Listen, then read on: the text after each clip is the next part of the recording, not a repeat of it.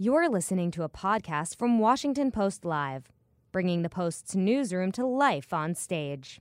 With countless school closures across the country, people are coming together to fight child food insecurity amid the COVID-19 pandemic. Save the Children's Mark Shriver and actress Jennifer Garner joined the Washington Post Live to discuss #SaveWithStories, a celebrity storytelling initiative that is raising funds to help feed and provide educational supplies to children affected by the coronavirus. Let's listen. Good afternoon. I'm Jonathan Capehart, opinion writer for the Washington Post. Thanks everyone for tuning in to Washington Post Live. I'm delighted to be speaking with actress and longtime child advocate Jennifer Garner and Save the Children Action Network President Mark Shriver. Jennifer and Mark, thank you very much for being with us. Thank you. Thanks for having us. Thanks for having us. With 95% of American schools closed due to COVID-19, vulnerable children across the country are both at risk of falling behind and also going hungry. Jennifer, tell us about your new initiative, Save with Stories. Why give back in this way? Well, I've worked for Save the Children's U.S. programs for the last 12 years, and I've been on the board for the last 7. The U.S. programs focus in the poorest rural communities. And traditionally, we work on early childhood education, getting kids up and kindergarten ready and getting them reading at grade level by 3rd grade, social emotional well-being, all of these kinds of things. But when my friend Amy Adams called me 6 weeks ago tonight and said, I'm really worried about kids and food and school closures, I thought, well, yeah, Mark and I had just been to Kentucky the week before, and we had just been talking about the kind of the razor's edge that families and children are walking with food insecurity, just all kinds of upheaval for them without there being any kind of shutdown. And Amy had this great idea: let's have celebrities read and donate. And I called Mark that night late and said, okay, let's dive into this. And the next morning we did. So, Mark, Save the Children works in some of the most impoverished areas in the country, both urban and rural. Can you give us a sense of how coronavirus has made it especially difficult for children in these communities?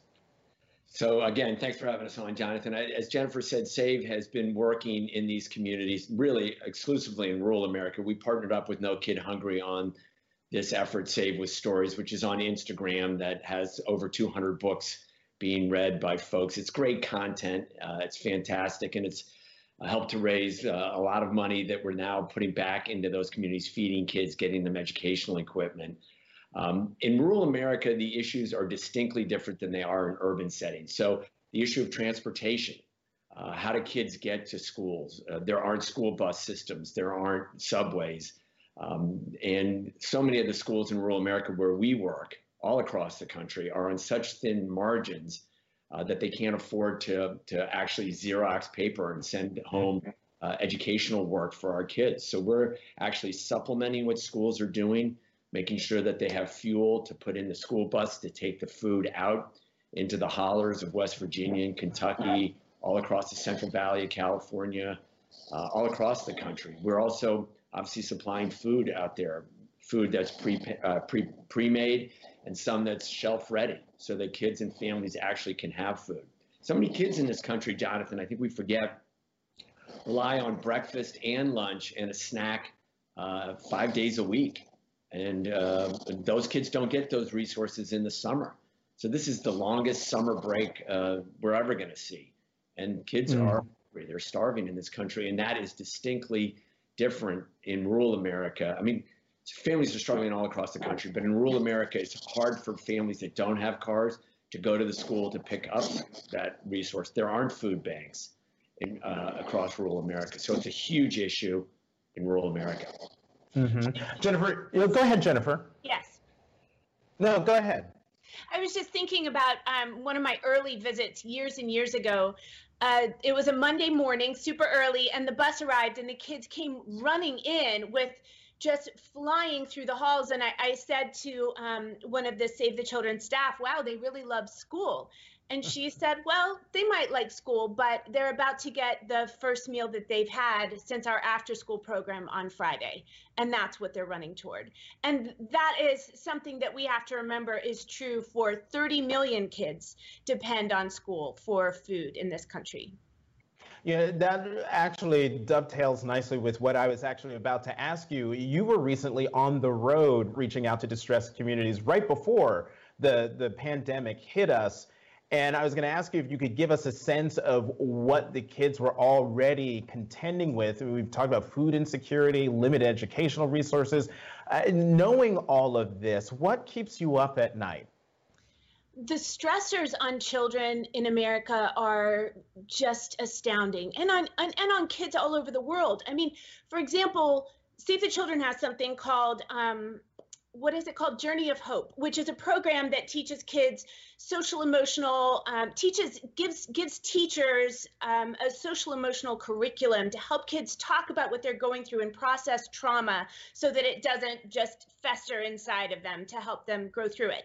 They use it for things like floods or a school shooting. That's what it was intended for. But it turns out that the crush of poverty is so traumatic for children that we are now having teachers and teaching it in communities all across the country, because kids have to find a way to talk about living in foster home because their parents are suffering from an opioid addiction, or they're incarcerated, living in friends' homes. Kids show up to school wearing a bathing suit and their uncle's shoes because they had to get themselves to the school bus and that's what they could find, but they knew they needed to get there for food. This is the kind of thing that I see just in my little visits. So imagine all over the country, this multiplied over and over and over again. Kids are really going through it, and they're going through it where they have no voice, where no one is paying attention to them. They're out in the middle of nowhere, but it's a big country. There's a lot of middle of nowhere. Mm-hmm. So we have to for them and make sure that the way out for them is education, but you can't educate them if they're hungry. So the best thing we have is having boots on the ground and being nimble and having people and resources who are ready to go and get kids food while they're helping keep them educated. And Mark, you can educate children if they're hungry, but also you can educate them if they don't have access to the internet. And the COVID crisis has amplified the problem of the digital divide in this country. We've heard reports of kids camping out in school parking lots just to get internet service to do their homework. How has this inequality affected your work? I mean, you're 100% right, Jonathan, and you see it day in and day out. I mean, I mentioned a couple minutes ago that for a lot of our kids, they don't have access to the internet. But the schools are on such thin margins. As a country, we don't invest in our public education to such a degree that the schools can't afford to Xerox work study that gets sent home with the kids. I mean, that is amazing in America that we don't have the resources to send old-fashioned, 20th century products home into the home, not 21st century. My kids are on the internet. They have great access. Their teachers are teaching them. The systems were set up well in advance. I mean, kids that are in poverty in this country, especially in rural poverty, where the utilization rates are a third less than they are for kids in urban centers, we're in the 20th century if we're lucky. And Jennifer, statistics better than anybody, Jonathan. 90% of brain growth happens in the first 5 years of life. So a lot of our kids are not in a situation where they're getting that stimulation at home, and they're definitely not getting it in child care centers because the parents can't afford it. And they're entering kindergarten not ready to learn. They're not functioning at a third grade level by the end of third grade. And these are things that as a country we've brushed under the rug for too long. And this pandemic has raised the visibility of those issues. I just hope to God we don't, when we get out of this, just go back to the way it was, because there are gross inequities in this country and we need to address them. Jennifer, I see you nodding your head. Did you want to jump in and add to what Mark was saying? I'll let that one sit, but I'll interrupt him later. Don't worry. Well, I wanted. Well, Mark, this is a question for you from Leanne Taylor here in Washington, D.C. She asked, many communities, predominantly communities of color, have been impacted more significantly than others.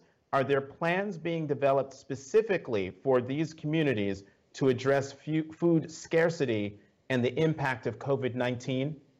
I think the answer to that is, thanks for the question, is that we're working in all communities. So there are pockets of African Americans, Hispanic kids that we're dealing with all across this country. And we are, no holds barred trying to get those resources out there.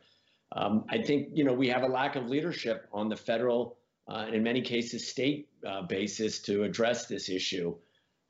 We didn't do planning well, to be honest with you, as a country. And I think the private sector, churches, nonprofits like Save the Children are so desperate to work in partnership with other organizations, with other people. I think you see the best of America. This Save with Stories thing that Jennifer and Amy Adams created that's on Instagram. We've had over 30,000 people make contributions. Most of them are $10. This country, is the most generous country in the world. And people want to be part of a community. They want to be involved. The government, unfortunately, hasn't set up a system to do that and to do it effectively, to answer her question. So nonprofits like Save the Children are stepping in partnership with No Kid Hungry and other organizations to really address both filling their bellies and filling their brains, because the government, unfortunately, hasn't done a good job. Mm-hmm. I'm going to put this to both of you, but ask Jennifer that you begin the answering of the question, because you're on the board of Save the Children. Mark, you have been a leader at Save the Children for a long time. And I'm wondering if you could tell folks who are watching how the coronavirus pandemic exacerbates the problems and issues you've been working on for years. Well, I mean, I think it's, go ahead, Jen.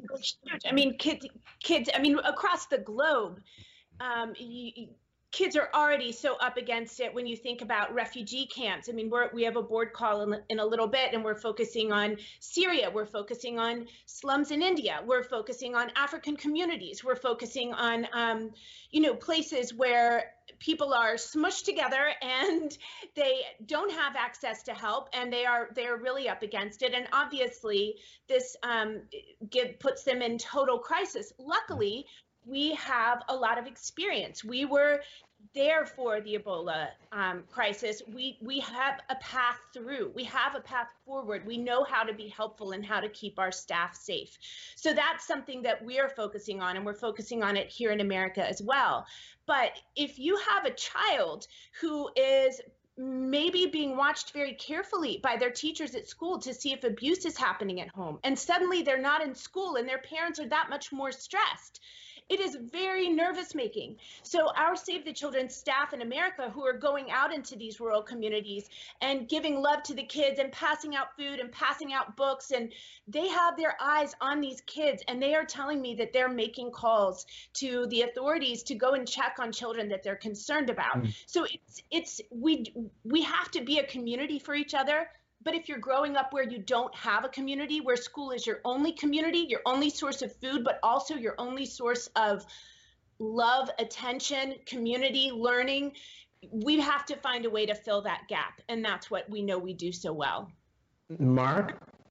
I mean, I think Jen said it beautifully. I think, you see these issues of food insecurity, which, I think to a lot of Americans, it's unclear what that means. But when she tells that story of a little kid coming off the school bus on Monday morning, wind sprinting into school, it's to get food. And that's in the richest country in the world, actually in the history of the world, that we have kids that aren't getting enough to eat at home over the weekends. They're not getting enough in the summertime. And I think that has brought that issue front and center, not only at Save the Children, but across the country. Mm-hmm. When you hear about children that are so far behind by kindergarten that they're not going to compete against, Jennifer's kids or my kids or kids that don't live in poverty in this country. I mean, come on. I mean, these are really serious issues, and people, say, well, the public schools are failing. But the bottom line is we don't invest early. We don't invest in those critical first 5 years of life.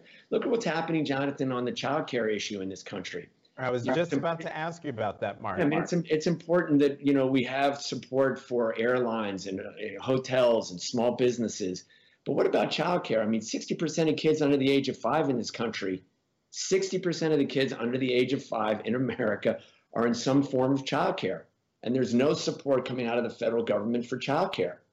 I mean, this is the backbone for American workers. I mean, you can't go to work if you can't put your kid in childcare. And those childcares are working on such thin margins already that they're not going to survive. And the federal government doesn't show that. Save the Children Action Network, which I am the president of, working with Child Care Aware, came out with a poll just yesterday saying that 90%, almost 90% of Americans believe that the federal government should be investing in childcare, and we're not.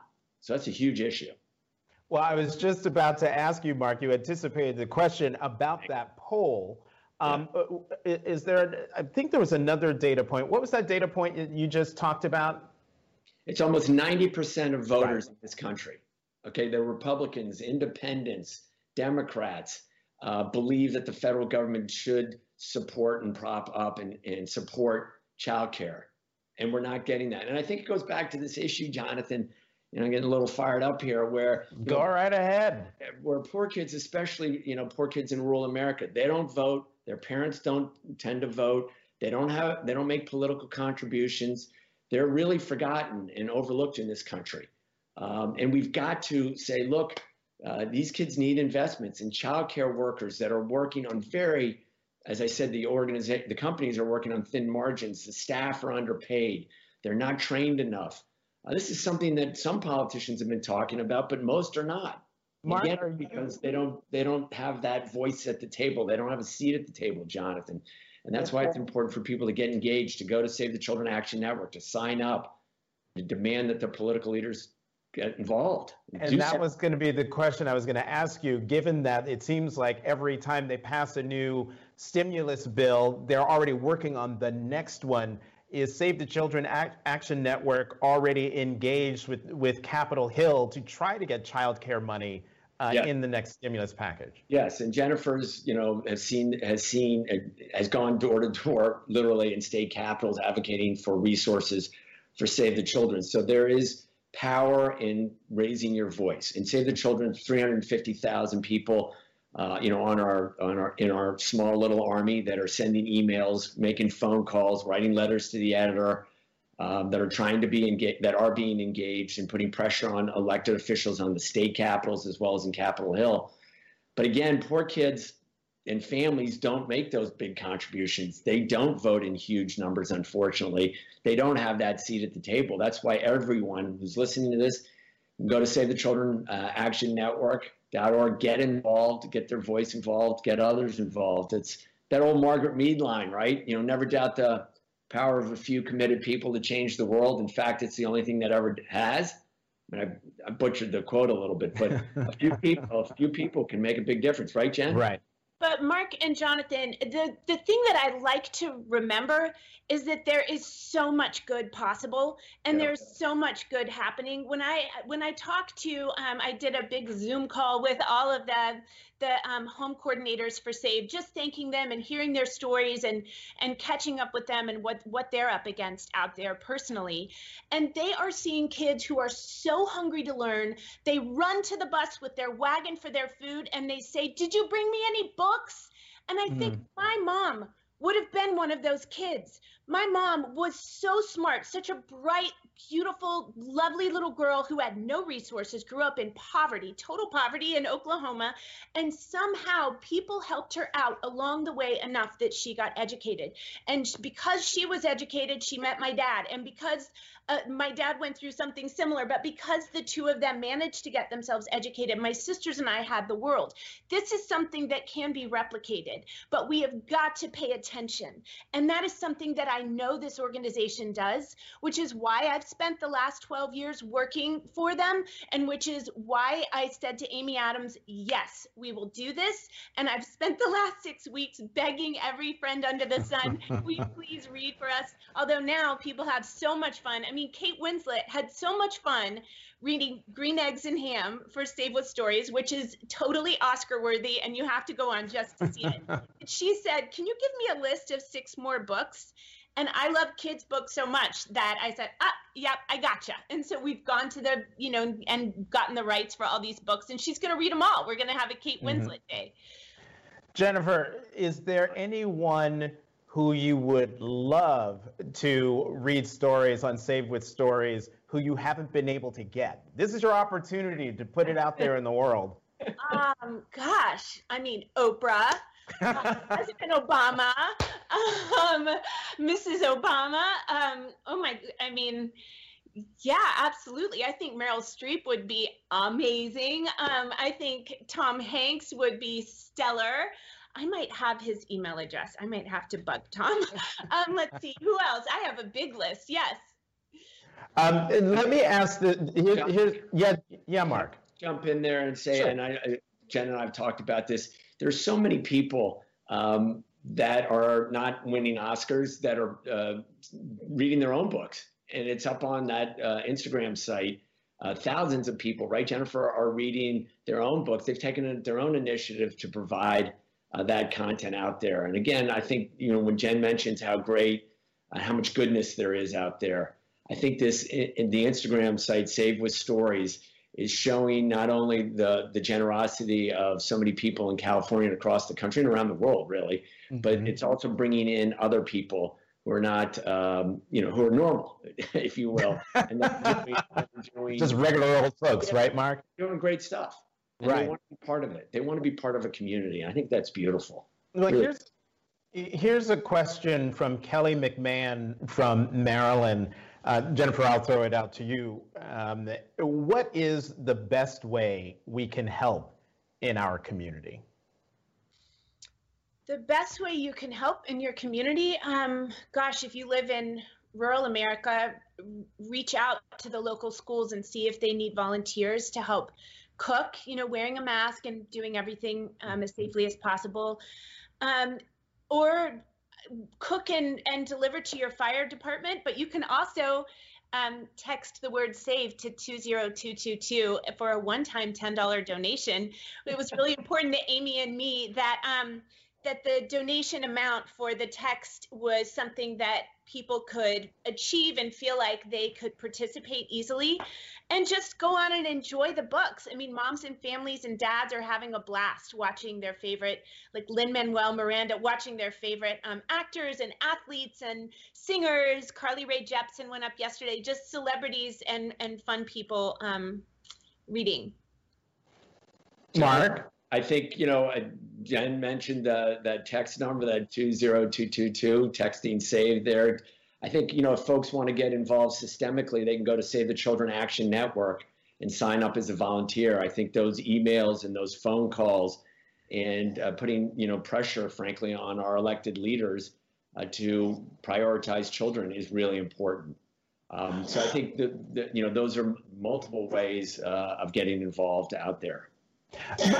Mark, you and I have known each other for a long time, and we met because it was, I think, right after, in the years after Hurricane Katrina and New Orleans rebuilding and all the natural disasters happening around the country. And your mantra has always been, children don't have an advocate. They don't give money. They don't have politicians who take their issues seriously or prioritize them. Yeah. Why are you confident that this go round with this disaster that elected officials will heed your call and do something to help the plight of children? I hope so. I mean, to be honest with you, I think, you got to get in the arena. I mean, it's, that Teddy Roosevelt line about the credit belongs to the person who gets in the arena, who gets bloodied and, kick dust on them and gets engaged. And I think we just got to stay in that arena, Jonathan. I think, I think there's a lot of positive energy, but we can't let up. I mean, so many politicians talk about kids are our most important priority, and then the money doesn't follow the rhetoric. And I think that's why, working for a great organization like Save the Children, delivering high quality programs that are results focused, that are getting a good ROI for the public, for the taxpayer is important. And then we ought to use that as a means to try to change the system. And that's what the advocacy, Save the Children Action Network is. That's what Jennifer is doing. That's what we're trying right now. Is we hope the elected leaders and their staff in Washington, D.C. and in state governments are looking at this video and saying, you know what, we need to invest in kids. We need to invest in childcare. Why isn't childcare a priority? It's Jennifer, for this country. Jennifer, when you're making your rounds here in Washington or in state capitals across the country, or even around the world, do you feel like you're being heard by those elected officials with whom you're meeting? In the moment, I do. I mean, when I'm taking pictures with them, I do. No. Yes, I do, actually. I am consistently impressed by and buoyed by the depth of knowledge and the heart that I see in Washington, D.C. on both sides of the aisle. And I do feel like we have relationships that go back, years now, Mark, and certainly Mark, but that I've been along for the ride. And I can see that there is a difference. There is a build of momentum. And I have to believe that we are getting somewhere. Certainly when we work state by state and push for our funding, and we can see it increase because the numbers are so good. The numbers really do tell the story for us. And so it's easier in that way, but we've got to have help from the federal government as well. It has to be just a national initiative that kids have got to come first. One of the things I love about SAVE is that globally, we go where no one else wants to go. So we are in Afghanistan. We are in Congo in the middle of Ebola crisis when that happens. We are catching refugees as they leave Syria. We are in those places. And in the United States, we're in those places as well. We are where no one else wants to go. And so you might not see us. We might be behind, we might be way back in the corner, just quietly doing our job. But without organizations like this, what's going to happen to the world's children?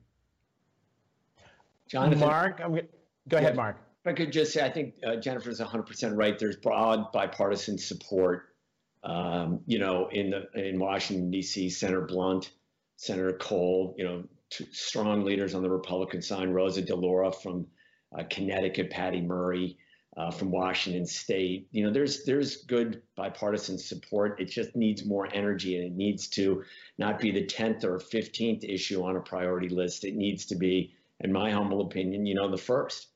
And that needs that all of the elected officials, our strongest supporter in Kentucky is the state senator down there, is the president of Senate, a Republican, Robert Stivers, is great. He's been a strong supporter for, 14, 15, 16 years, very conservative Republican, but he's seen the ROI and seeing kids doing well in kindergarten and succeeding in his schools in southeastern Kentucky. He brought, Hal Rogers down there to see that. We just need to broaden that support and get more folks involved. Sorry, I cut you off, Jonathan. No. I was listening to you. The final question I'm going to ask you, Mark, real fast, yes or no question, because we are basically out of time. If you got a call from the White House to meet with anyone in the administration to do something about the priorities we've just been talking about here, would you take the meeting? Absolutely. Jennifer. Of course. Absolutely. Absolutely. We work. Put a mask on. It'll be cute. Yeah, we work all across the country with Republicans and Democrats, governors, Republican governors, state senators, House of Delegates. It doesn't matter. Yes. We're agnostic and absolutely. Completely bipartisan. And Save the Children Action Network is bipartisan. So let's go. Love it. Thank you for asking the question.